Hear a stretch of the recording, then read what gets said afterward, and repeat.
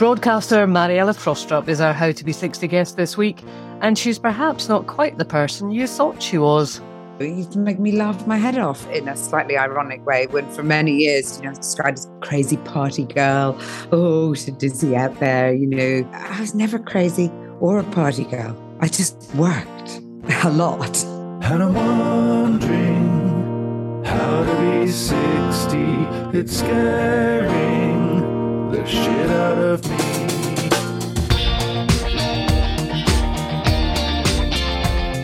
Hello, Adams and Mackenzie here, reporting for another look at life beyond the big 60. It may be summer outside, but we are in the autumn of our lives. In fact, our birth certificates probably say late October. Probably in your case, Halloween. What are you came on about? What? I thought, I quite like being called Mackenzie. I used to be called Mackenzie at work.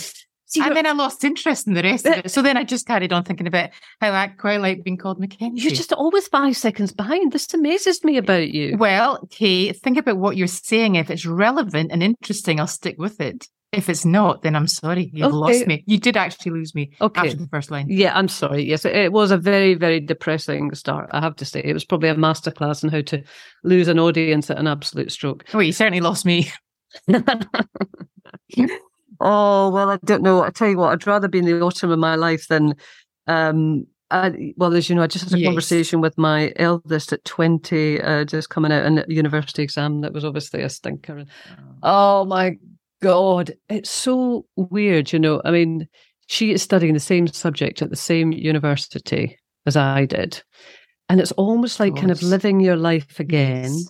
You're sort of outside it, you're observing it. Yeah. She's like highly stressed the way that I was highly stressed. And because you went through that, are you able to console her obviously you can relate to what she's going through.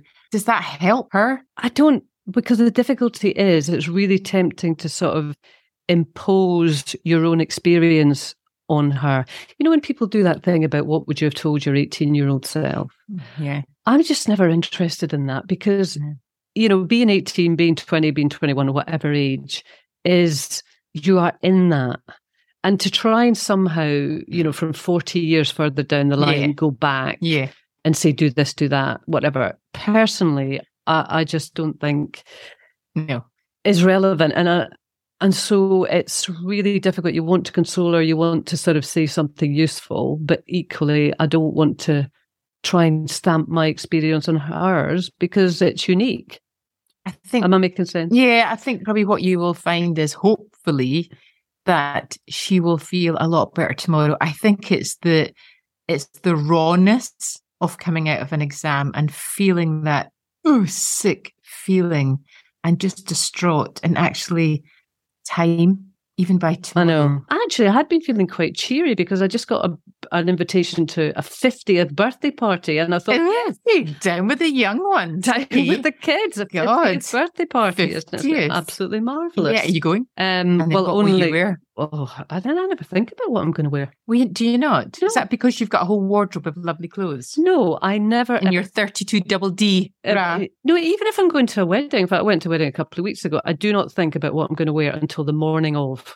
Oh my God, how can you say that and you don't plan it? No, I never plan it. I mean, I know there's going to be something in my wardrobe I can wear. Why am I going to kind of do that? Anyway, we're not supposed to be talking about this. No. I've no idea. No. I've got a good week this week. Ian has gone off to Italy to play tennis for a week. And he went this morning, and he was obviously trying to be romantic, and he said, I don't want to go. He said that? He did. And I'm thinking, oh my God. Oh, don't worry, it's only a week. Get out the door. Shut the door from the other side. Oh my God, just me and the dog in the bed. Eat what I want, when I want. It's bloody bliss. It's quite nice, isn't it? I quite like that as well. Oh, just being on my own. I wouldn't want it forever, but it is lovely. You tidy up, and in the morning you get up. At least it's still tidy. Yeah, perfect. Yes, but I still wouldn't have Bonnie in the bed. The dog does not come in my bed. The dog doesn't come in your bed? Really?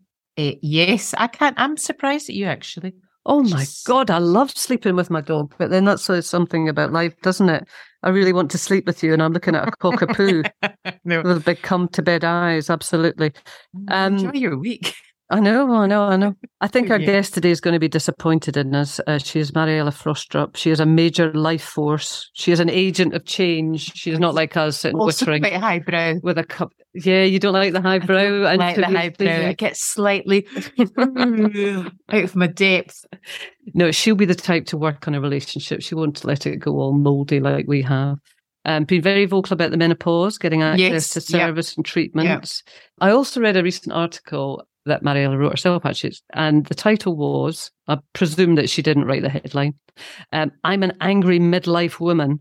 Ignore me at your peril. Oh, right. And it's funny, I thought, I have gone completely the other way. When I was young, I would fight every battle. I was like my daughter, everything was heightened. And now I am just completely que sera, sera. Did your production team agree with you? Do you think I'm actually fooling myself? Actually, you know what? You're right. I am talking such shit.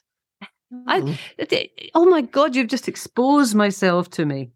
I have my idea of myself now as somebody who's 60, who's laid back. And, and whatever happens, happens. And actually, I'm as much as a fucking fruitcake as I was when I was I think a fruitcake's a nice way of putting it. God. Oh my God, this has been quite scary, Kay. Oh my goodness. I must tell you this story. I really hope that Mariella is not offended by this, but her mother is Scottish, so I'm hoping that she can take it. If the screen goes blank, I'll know that I've gone terribly wrong.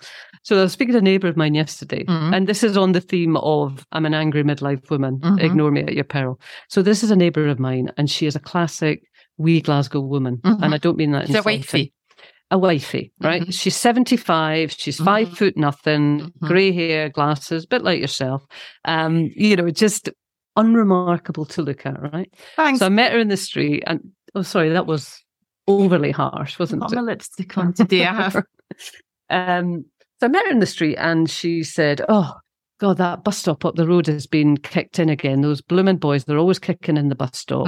And she said she was furious. She says, I went the other day, it's been kicked in 3 times, and I walked past it, and there was a bunch of boys, and they were actively booting in my God, the bus stop. Yeah. And there was other passengers waiting there, all looking the other way. Almighty. I know. And this young lad, 15 or whatever, was knocking 7 bells out of the bus stop. Glass. And I'm doing the usual, oh my goodness, oh heavens, my goodness. And what did you do? And there she is, 5 foot nothing. And she says, well, I just went up. Here's the apologies for the language. She says, I just went up to the young boy and I said, what the fuck do you think you're doing, son? Do you know what? That's brilliant. That's brilliant. I was aghast. Because if you'd done that in a really posh voice, but the fact that she's broad Glaswegian and saying that. She did say that. She apologised for the language. Brilliant. But I said to Bonnie, my youngest, I said, you'll never believe what this neighbour just said, whatever. And she said to me, oh, old women do that all the time. She said, whenever you see something in the street, whenever there's any kind of trouble going down, old women are always the ones who'll get involved. Old men will never do anything. Oh, really? But old women will get involved. And I thought, God, why? Well, is that true? And why is that? And here's my theory, that as an older woman, you are desexualized. Oh. And so you are not worried about somebody judging you on your sexual attractiveness. You just become you, the personality. And if you are pissed off at somebody kicking in a bus stop or anything else, you'll just get ripped in. Yeah. What do you think? I think you're right on that level, but where does that stand with blokes not getting involved? Well, they just, because they don't have their masculinity anymore, because they are scared of, they're not going to get in a fight because they're aware that they're a wee old man.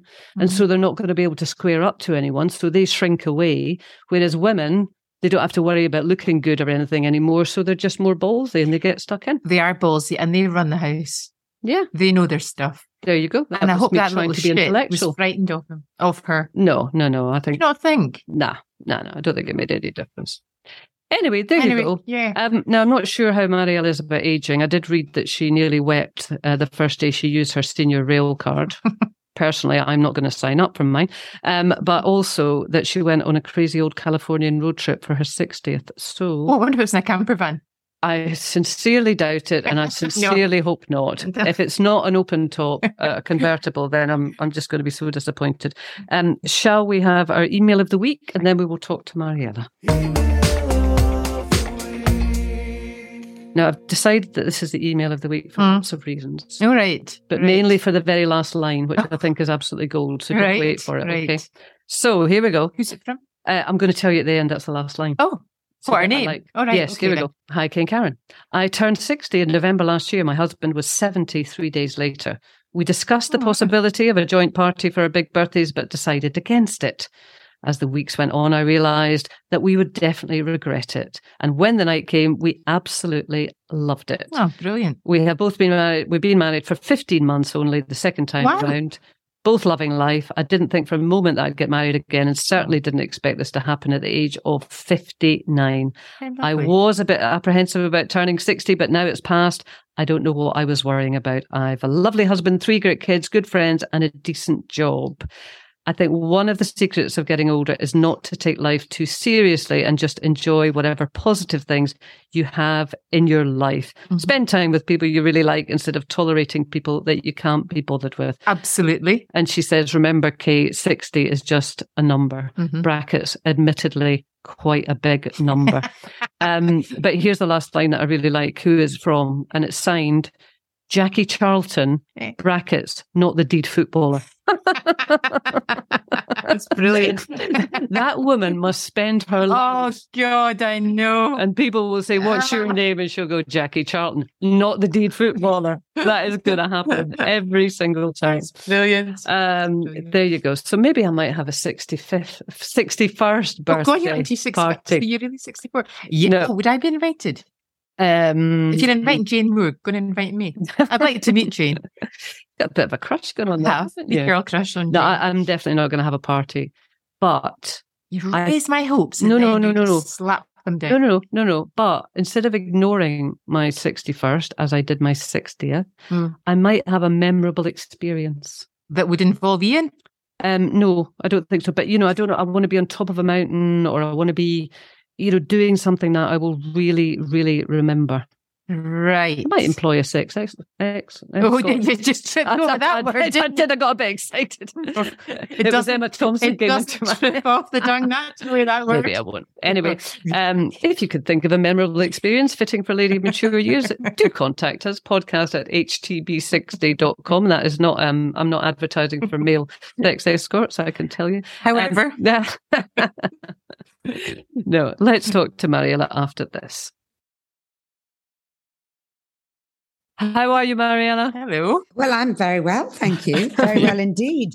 Not, I feel, in the autumn of my life, but perhaps enjoying the second spring, which is the term we most loved uncovering, Alice, my co-writer, and I, when we were writing Cracking the Menopause, when we discovered that the Chinese call this post-menopausal period, which we're clearly in, the second spring. And I thought, I like that. That's hopeful. And it does also, in a way, sum up that sense of possibility.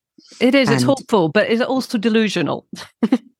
Well, why delusional? Well, because, we are mortal, and we have to confess, or we have to acknowledge that we have less in front of us than we have behind us. And spring is at the beginning of our seasons. But we could all be spring chickens. Sorry. There's spring every year, isn't there? So beginning of our seasons, but it's only a year. So actually, in a way, spring is an impermanent thing.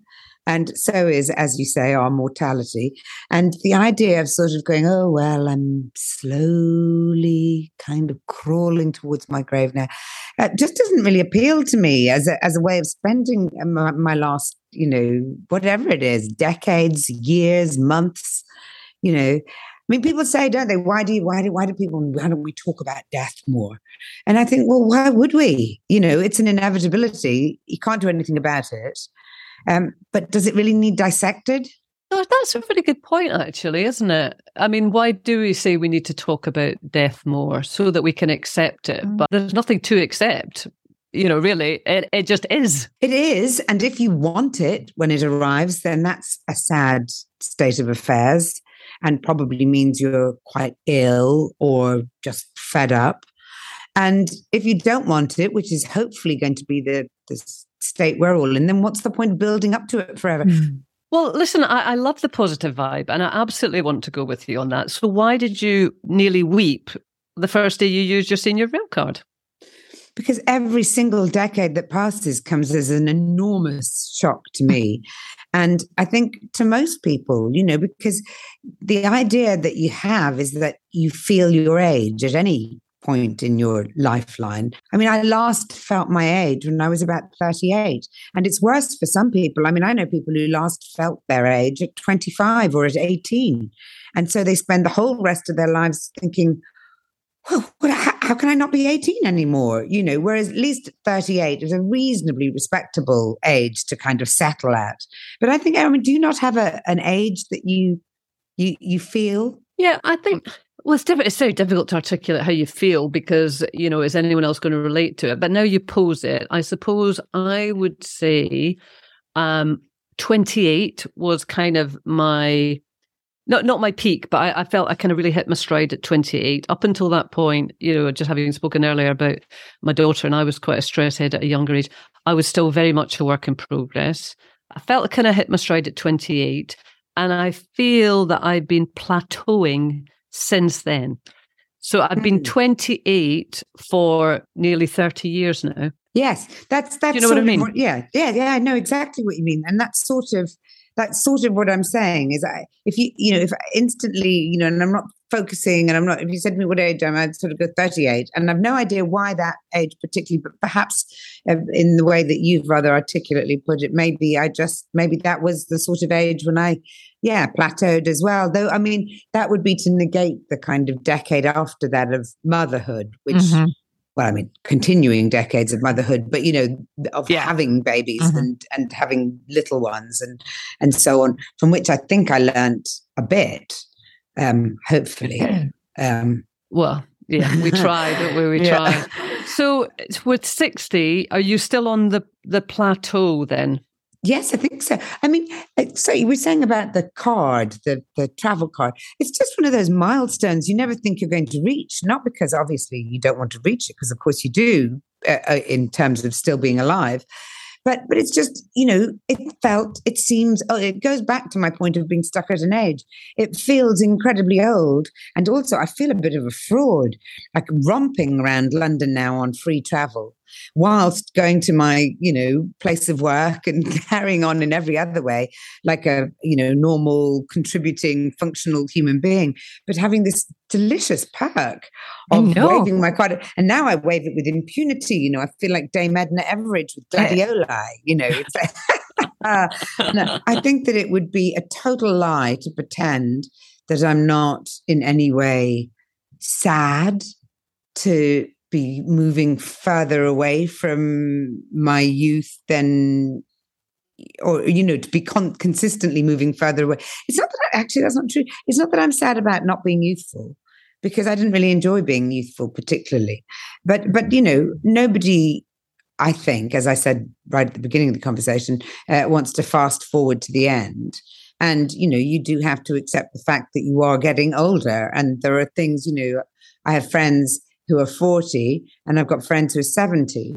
And I'd rather be the friends who are 40, mostly for the fact that, they've got a longer time of living. I've got 2 kids who are teenagers.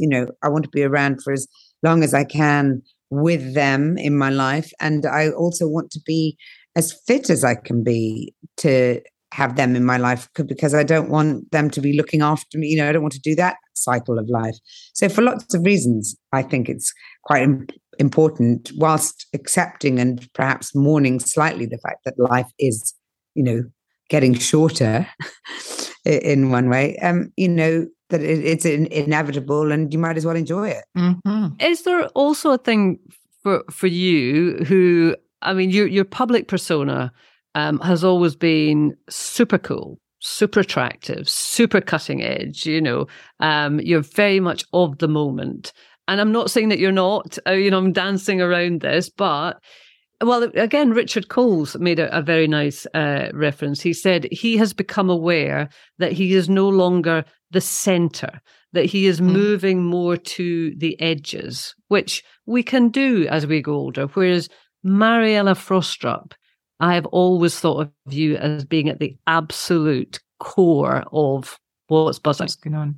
What do they say about perception? It's 9/10 of the whatever. Crap. Yeah. I've never felt any of those things. Haven't you? No, of course not. I mean, why would you walk around thinking that you were uber cool and at the center of things? I mean, you'd have to be a real total pain in the arse to be walking around thinking like that. I think what I've always done, which is what I continue to do now, is grasp whatever there is of life going on around me. I grasp it and kind of take advantage of it and enjoy it. And, you know, obviously I'm not going to be at the epicenter of anything, particularly at this point in life, apart from my own life, which is where I'm very happy to be at the epicenter of. You know, I just, I don't know. I mean, I wonder, I suppose one of the things that would be really difficult, I suspect, would be if you were one of those incredibly beautiful people that had only ever been defined by your wafting beauty. That would be quite hard if that was it. But, you know, all I've ever done, you know, since I left school at 16 and came to London is work really hard and be opportunistic. And I don't think that leaves much room for sitting around thinking about whether you're cool or you're not cool, or whether you're at the epicenter or at the arse end. You know, it just doesn't make any difference. The thing that makes a difference is keeping yourself mentally and physically active and interested. And, you know, one of the blessings for me about having my kids so late was that, you know, it gives you a really brilliant conduit to what's happening in the world now, whether it's music or film or strange slang words that mean nothing to you till your son explains them, and all of those things. And for me, all of that is the real food of life that I'm interested in gorging on. And, you know, cool. Loads of people were very cool. And, you know, now they're my age too. And, you know, it's fine. We just, you know, you just carry on. Yeah, I don't think about it. I honestly don't think about that. I've never thought about that. I mean, if I just think that way madness lies. You said you came to London when you were 16, you were opportunistic. So the young Mariella, what did you want? I wanted to find somewhere to live and be able to pay my bills. That's all. I had nothing when I came to London. I mean, like absolutely nothing. I came with carrier bags on the ferry with a very, very... The ferry from where? From Dunleary. I was brought up in Ireland. Oh, that's right. Yeah. But your mum was Scottish, yeah? Yes, my mum is Scottish, but sadly she's got dementia. So she's probably not aware that she's even Scottish anymore. But and I came, you know, I was running away from difficult family stuff, and I was running towards London because it seemed like I could escape lots of past stuff. And I didn't have anything. So I didn't like arrive in London thinking, right, now what I want to do is I want to work in the music business, and then I'm going to become a TV presenter. And then I'm going to, you know, none of that was, I worked in a bar, in a pub on the called the Prince of Wales on Portland Road.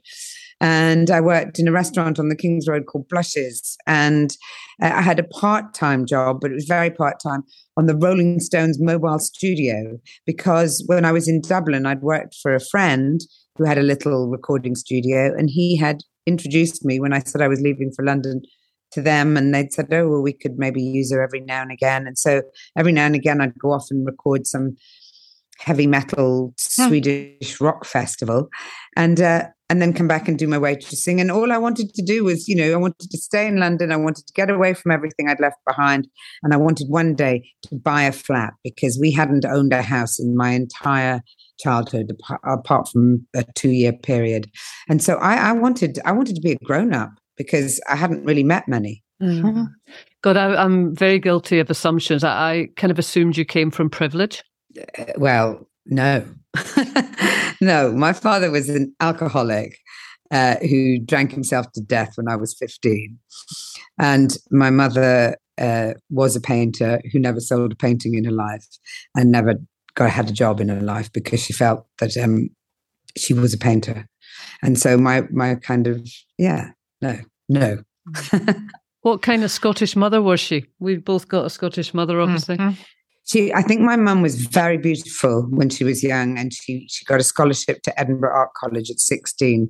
I think she was like the first girl in her village of Garliston to go to higher education, and she left school early to take up the scholarship. And I think she was very gifted at that time. Obviously, I didn't know her then. And she met my dad at Edinburgh University. He was Norwegian and he was studying English. And then she got married to him, gave up art college, went back to Norway, had a miserable time. They both decided to move to Ireland. And she spent, I think, most of her life regretting the fact that she hadn't grabbed the opportunity she had at 16. And they split up. And I think she was feisty, and she was extremely opinionated and very clever, and had absolutely no self-confidence whatsoever, and was defined, as so many of women of her generation were, by the men she chose to live or go out with. And she made some pretty poor choices, my father being the best of them, which is, to put it into context. So she was amazing in many ways, incredible resilience, and she was quite a loner. But she was also, she struggled. Is that part of what consciously or subconsciously made you determined as a young woman to take opportunities? Oh, totally consciously. I wasn't going to live like my parents. I wasn't going to live like, 1970s parents, kind of, frittering everything away and, ignoring kids and having nowhere to live. And, once we ended up living in I don't really know, like a sort of commune house that my father and his new girlfriend was living in with their then son. And me, my mum, and my brother and sister, and in fact, a younger brother had arrived at that point, half brother, all living in one room in the sort of living room of that house. I was not wanting any of that. So yeah, all I wanted was to get a job and get a mortgage and get a flat. And it's probably why the likes of Patsy Kensit, who I went on to work with, said I was just the most grown-up person she'd ever met when I was 18. Well, yeah, because you clearly had to be self-sufficient. Yeah. Yeah, and that's why, it used to make me laugh my head off in a slightly ironic way, when for many years, I was described as crazy party girl. Oh, she's dizzy out there, I was never crazy or a party girl. I just worked a lot. Wow. And how does that experience filter through to the way you bring up your own kids then? Because obviously they are having a very different experience from the one that you had. I think I'm really, first of all, I sent them actually to public schools for secondary school, which I was really conflicted about.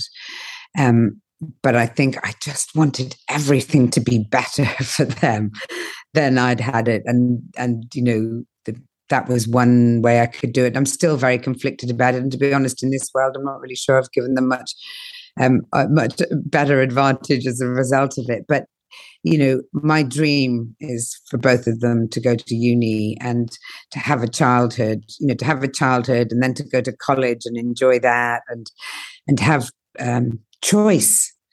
For me, I think choice is the most brilliant thing that you can offer your kids, or, to try and open up, again, opportunities for them, but give them choices in life. I don't feel like I had many choices. It was just I had to keep going.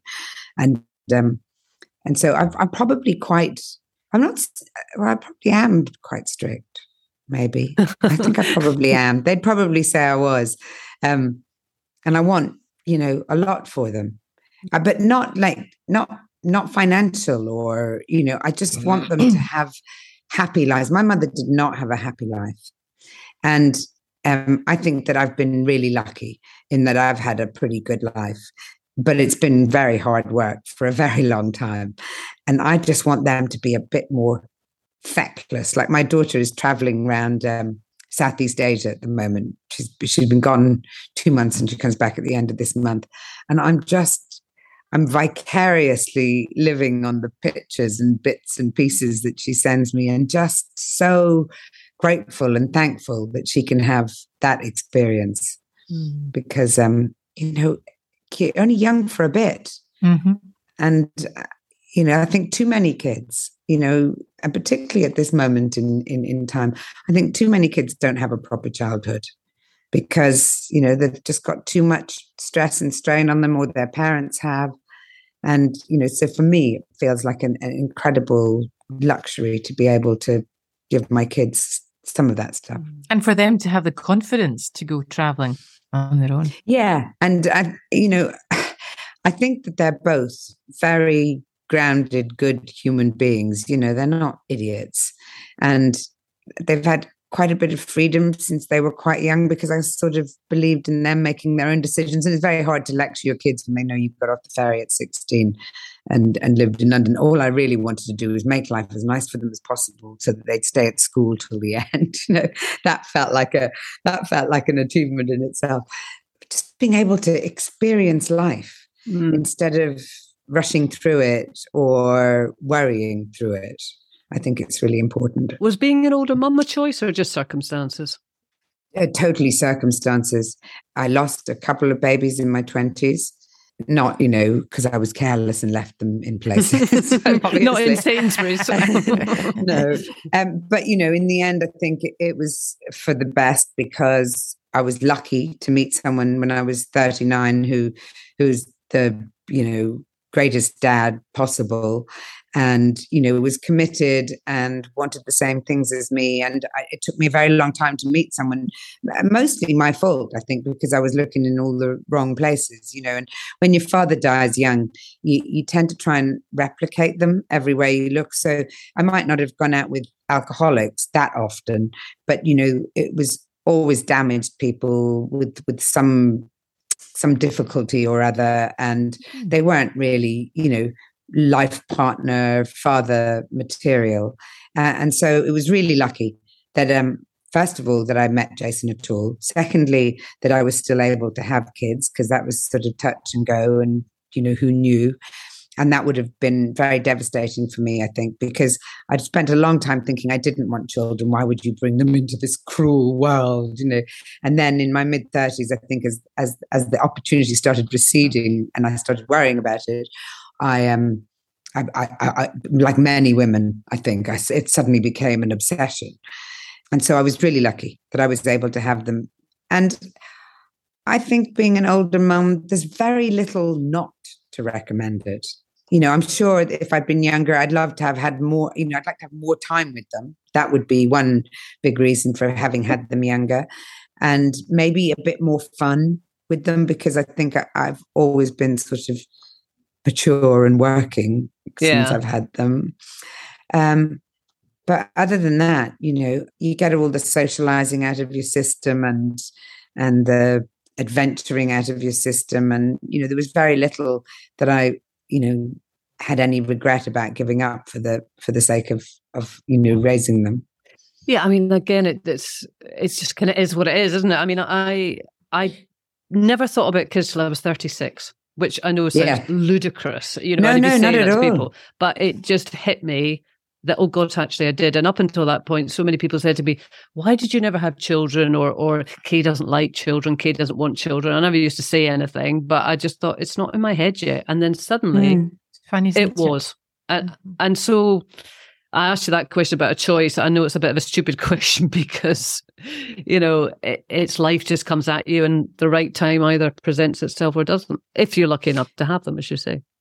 Yeah, I mean, I think absolutely. And I do think that it's also one of the reasons why it's really imperative that as women, we become a little bit more empowered in terms of knowledge about our fertility life cycle and those things. Because I do think if I had actually learnt more about the route my body would be taking as a woman, I think I might have made some different choices at certain stages. There might have been less of that sort of, oh, it'll be fine, and more actual focus on, does this really matter? If it really matters, I need to be looking at it now, and I probably can't be dawdling around with, the handsome, boy I met in the pub 3 days ago. I should probably actually think about, I just think we would make different choices. And I mean, menopause is the kind of ultimate example of that, because, most women, if you sort of vaguely think you don't want kids in your early 30s, and then you suddenly realize you do, and then you suddenly start panicking because you realize that actually you don't have that long left, which again, for us to be realizing that, 4 years before an awful lot of medical people would say, you're not going to have that option anymore. It's too late to be really starting to think about it, and then when you hit menopause, again, that's a choice taken out of your hands. And yet all of those stages in our lives, I mean, the only one that ever seems to be really focused on is puberty, because yay, you can have babies now. And then pregnancy, because yay, you're playing your part in what's perceived to be, women's contribution to the world. And after that, it's just of no real interest to the world at all. And I just think that's completely wrong, really, on every level. Was it a big deal for you to start speaking out about the menopause, because you were slightly ahead of the pack? I mean, now it's it's very much a kind of hot topic, but even going back 5 or 6 years, I think you and Kirsty Wark actually were probably around about the same time when you started talking about it. And, there wasn't such a celebration of this conversation, and to almost out yourself as a menopausal woman was a bit of a big decision. In fairness to Kirsty, she made her program before me even, so she was a real pioneer of menopause on screen. And then mine came after that. I mean, to my detriment, I'm sure, in many ways, career-wise or whatever, I've never really stopped and thought about consequences. I tend to just react impulsively and then afterwards think, was that a great idea or not? Well, it's already done. And, so much of what I've done because of what the job I do has been in public, so it's too late to pull back, once you've started. And I think, when I first sort of stumbled into whatever it was then, I didn't realize it was menopause. When I spent the sort of last 2 years of my 40s really in a bad way, anxious, incredible anxiety, insomnia, feeling, and, when you don't sleep, you really do feel like you're going mad. And I never felt anything like that. And, of all the things I've, suffered from, certainly depression, I'm really lucky. It's never been that. And I suddenly started feeling like, am I depressed? Is this what it is? Am I having mental health problems? What? And so to discover then, 2 years later, when I finally found a great female, happened to be gynecologist, who sort of went, I don't care about blood tests. She said, just you told me your symptoms. You're clearly either perimenopausal or you're at menopause. To find out that all of that had been a mystery to me, a hidden world, and that whenever I asked anyone about it, most of the time they looked at me with abject horror, and it just felt like such an incredible injustice. You get to this point, for many working women, probably at the peak of their abilities, and suddenly the world goes, oh, no, shut the door. And maybe you could stick around if you pretend to be a bit younger, or you dress a bit younger, or you act a bit younger, or you do something to that face, and don't talk about symptoms, because those symptoms are filthy, foul things that mark you out as, being a woman, being an old woman. And being an old woman. And it's just madness. I mean, it's madness. That 50% of the population, 52% actually, should find themselves in that situation, at a point in our lives when I do believe we're in our second spring. I feel so different now in some ways to how I did, certainly. I mean, I wouldn't go back to my 20s in a no way, not for any money, all the tea in China.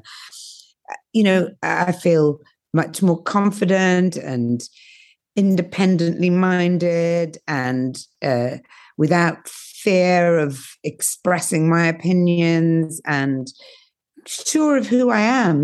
I don't worry. You were saying earlier about worrying about what you were going to wear.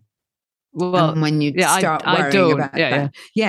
And I used to, I'd start thinking if I was going to the Cannes Film Festival to interview people, I'd be worried sick about would I have the right thing and would I have the right thing and who could I borrow it off, because I certainly couldn't afford to buy what I need, and all of those things.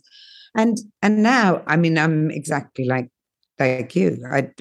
I wake up and I think, oh, that shirt's nice. I quite like that blue, and stick it on. And so, for all of those reasons, for us to feel so disempowered at this period in life, I think is criminal.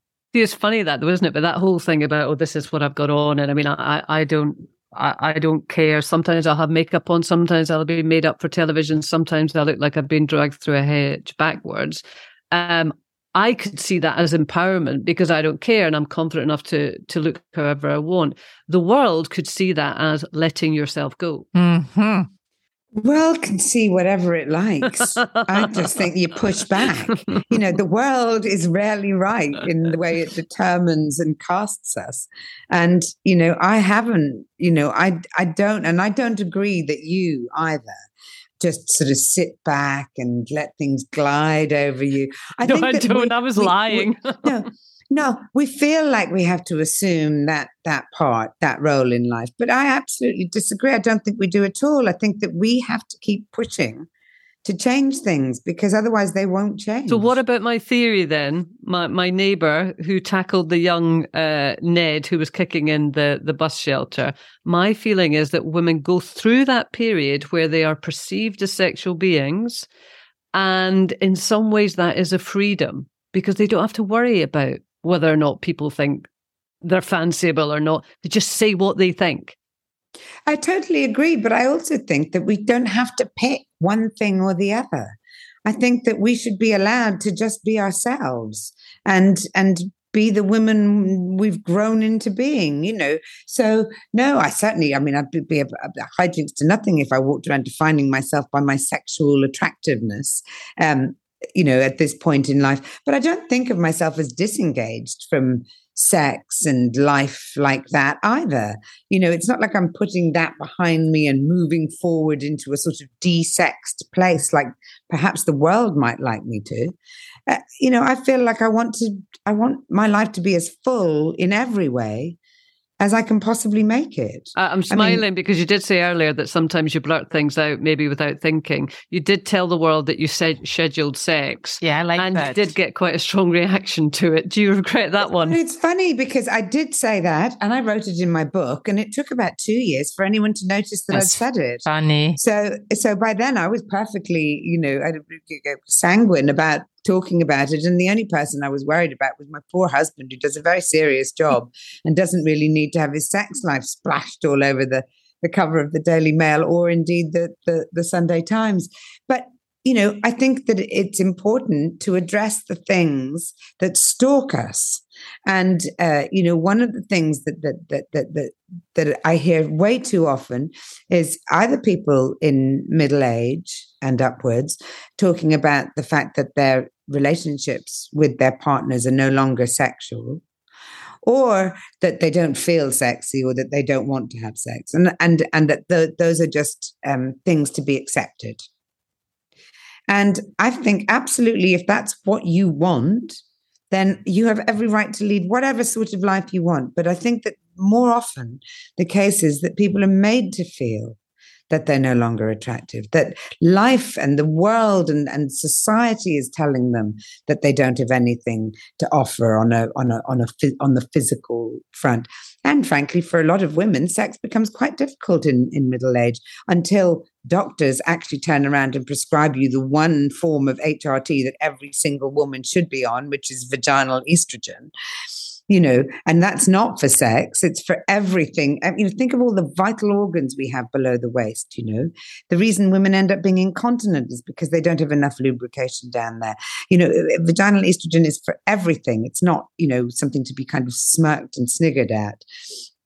And I just think that to write women off is just another form of sexism, terrible sexism. Mm-hmm. I went to a dinner about a year ago and sat next to a man 10 years younger than me, and suddenly thought halfway through the dinner, he's flirting with me. I couldn't believe it. I was shocked. Why and then couldn't you believe it? I know, that's funny. Well, because that's what because I think that, what you confront in day-to-day life, what society tells you, what newspaper headlines tell you, what advertising tells you, what the whole world tells you, is that over the age of 50, you should just slink off somewhere into a corner and do the respectful thing and just keep yourself out of view and don't be thrusting yourself on the world. And so I think, there are many women who would feel quite surprised to suddenly realize someone was flirting with them, because you've been told that that's never going to happen again, And I just feel that we shouldn't allow our narratives to be written for us, that we should write them ourselves. And I wish every woman, I think it's also really important, if you are, stupidly outspoken like me, and you're not easily cowed, that you carry on doing it, because society's only as good as we are in terms of supporting people who are weaker than us. That's our duty. Each and every one of us is to lift somebody else up.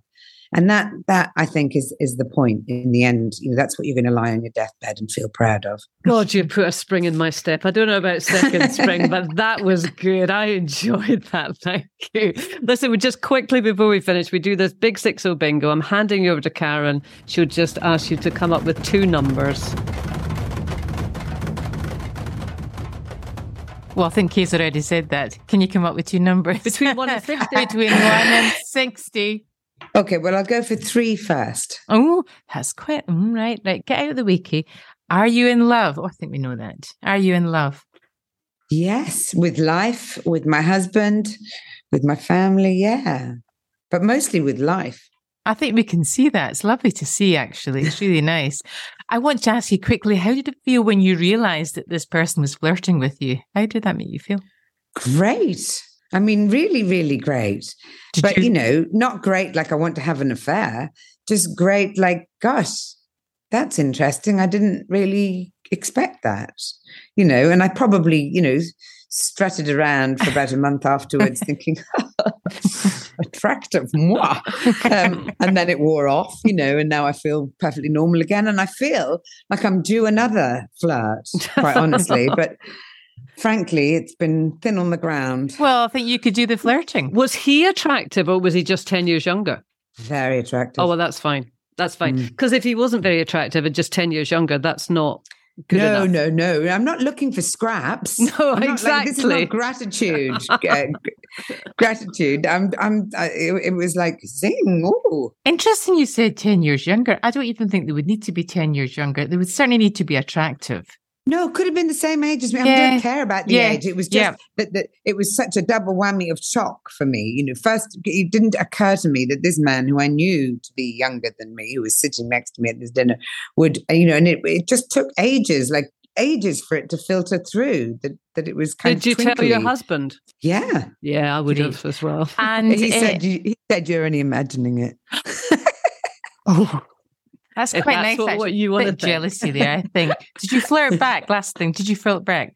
You quite flirty? Oh God, yeah. Nice. It's like it's like getting back on I don't know. I don't ride horses. I presume it's like getting back in the saddle. It's quite.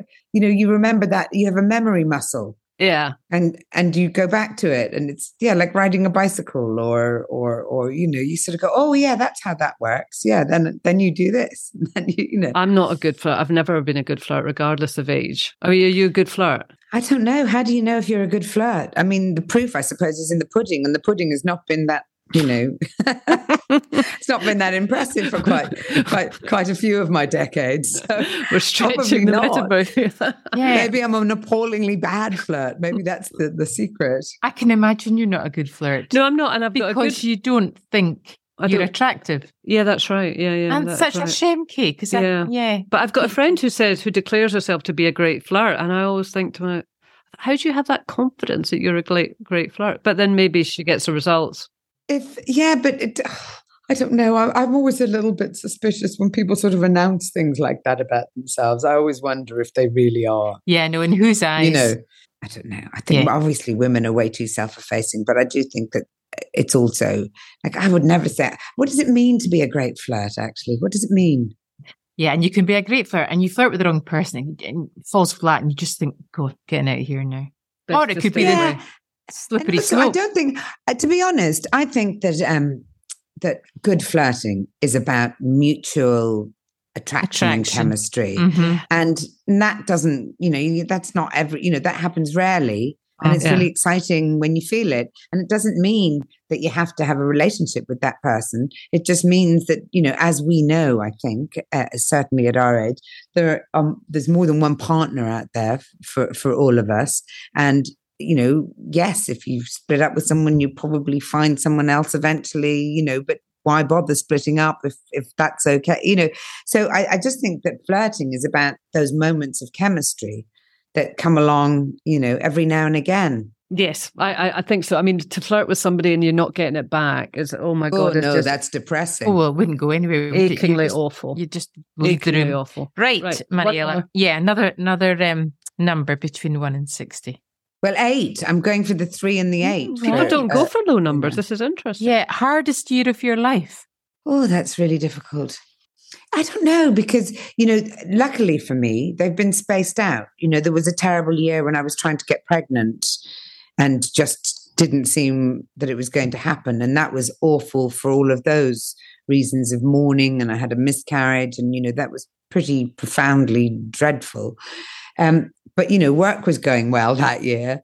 And I had, Jason in my life. So, there were good things. And, then there have been, a couple of years that have been really difficult, either for super stressful reasons at work or because I wasn't getting enough work or whatever. But then I've had my kids and so it swings and roundabouts. I don't think I've had a worst. I haven't had an annus horribilis.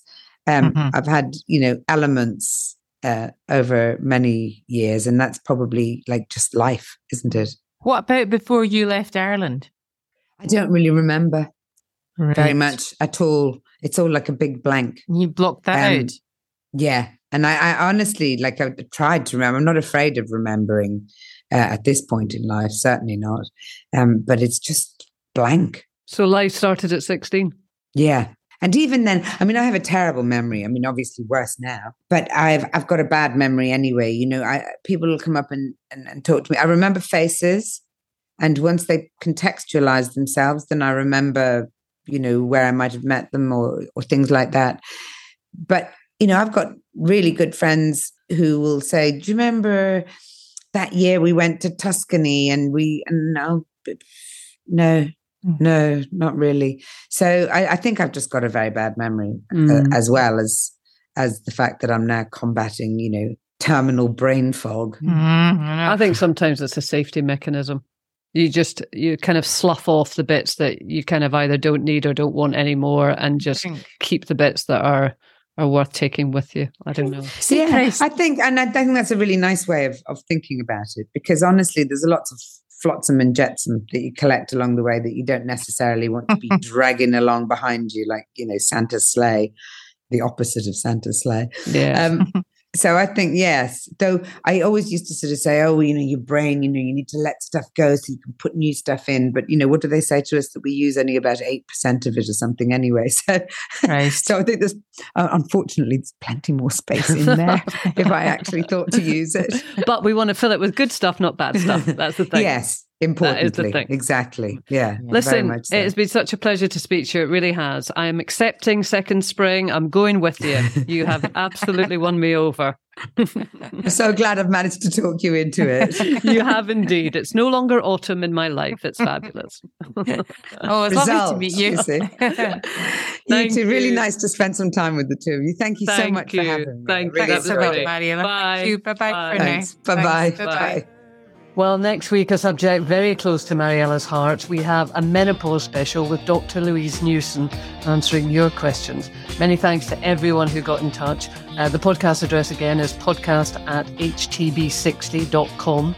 And your now weekly reminder that Karen and I are taking the podcast on the road to the Edinburgh Fringe. We'll be there on the 9th, 10th and 11th of August. If you'd like to come and see us, check out the Edinburgh Fringe website or the Gilded Balloon website for ticket details.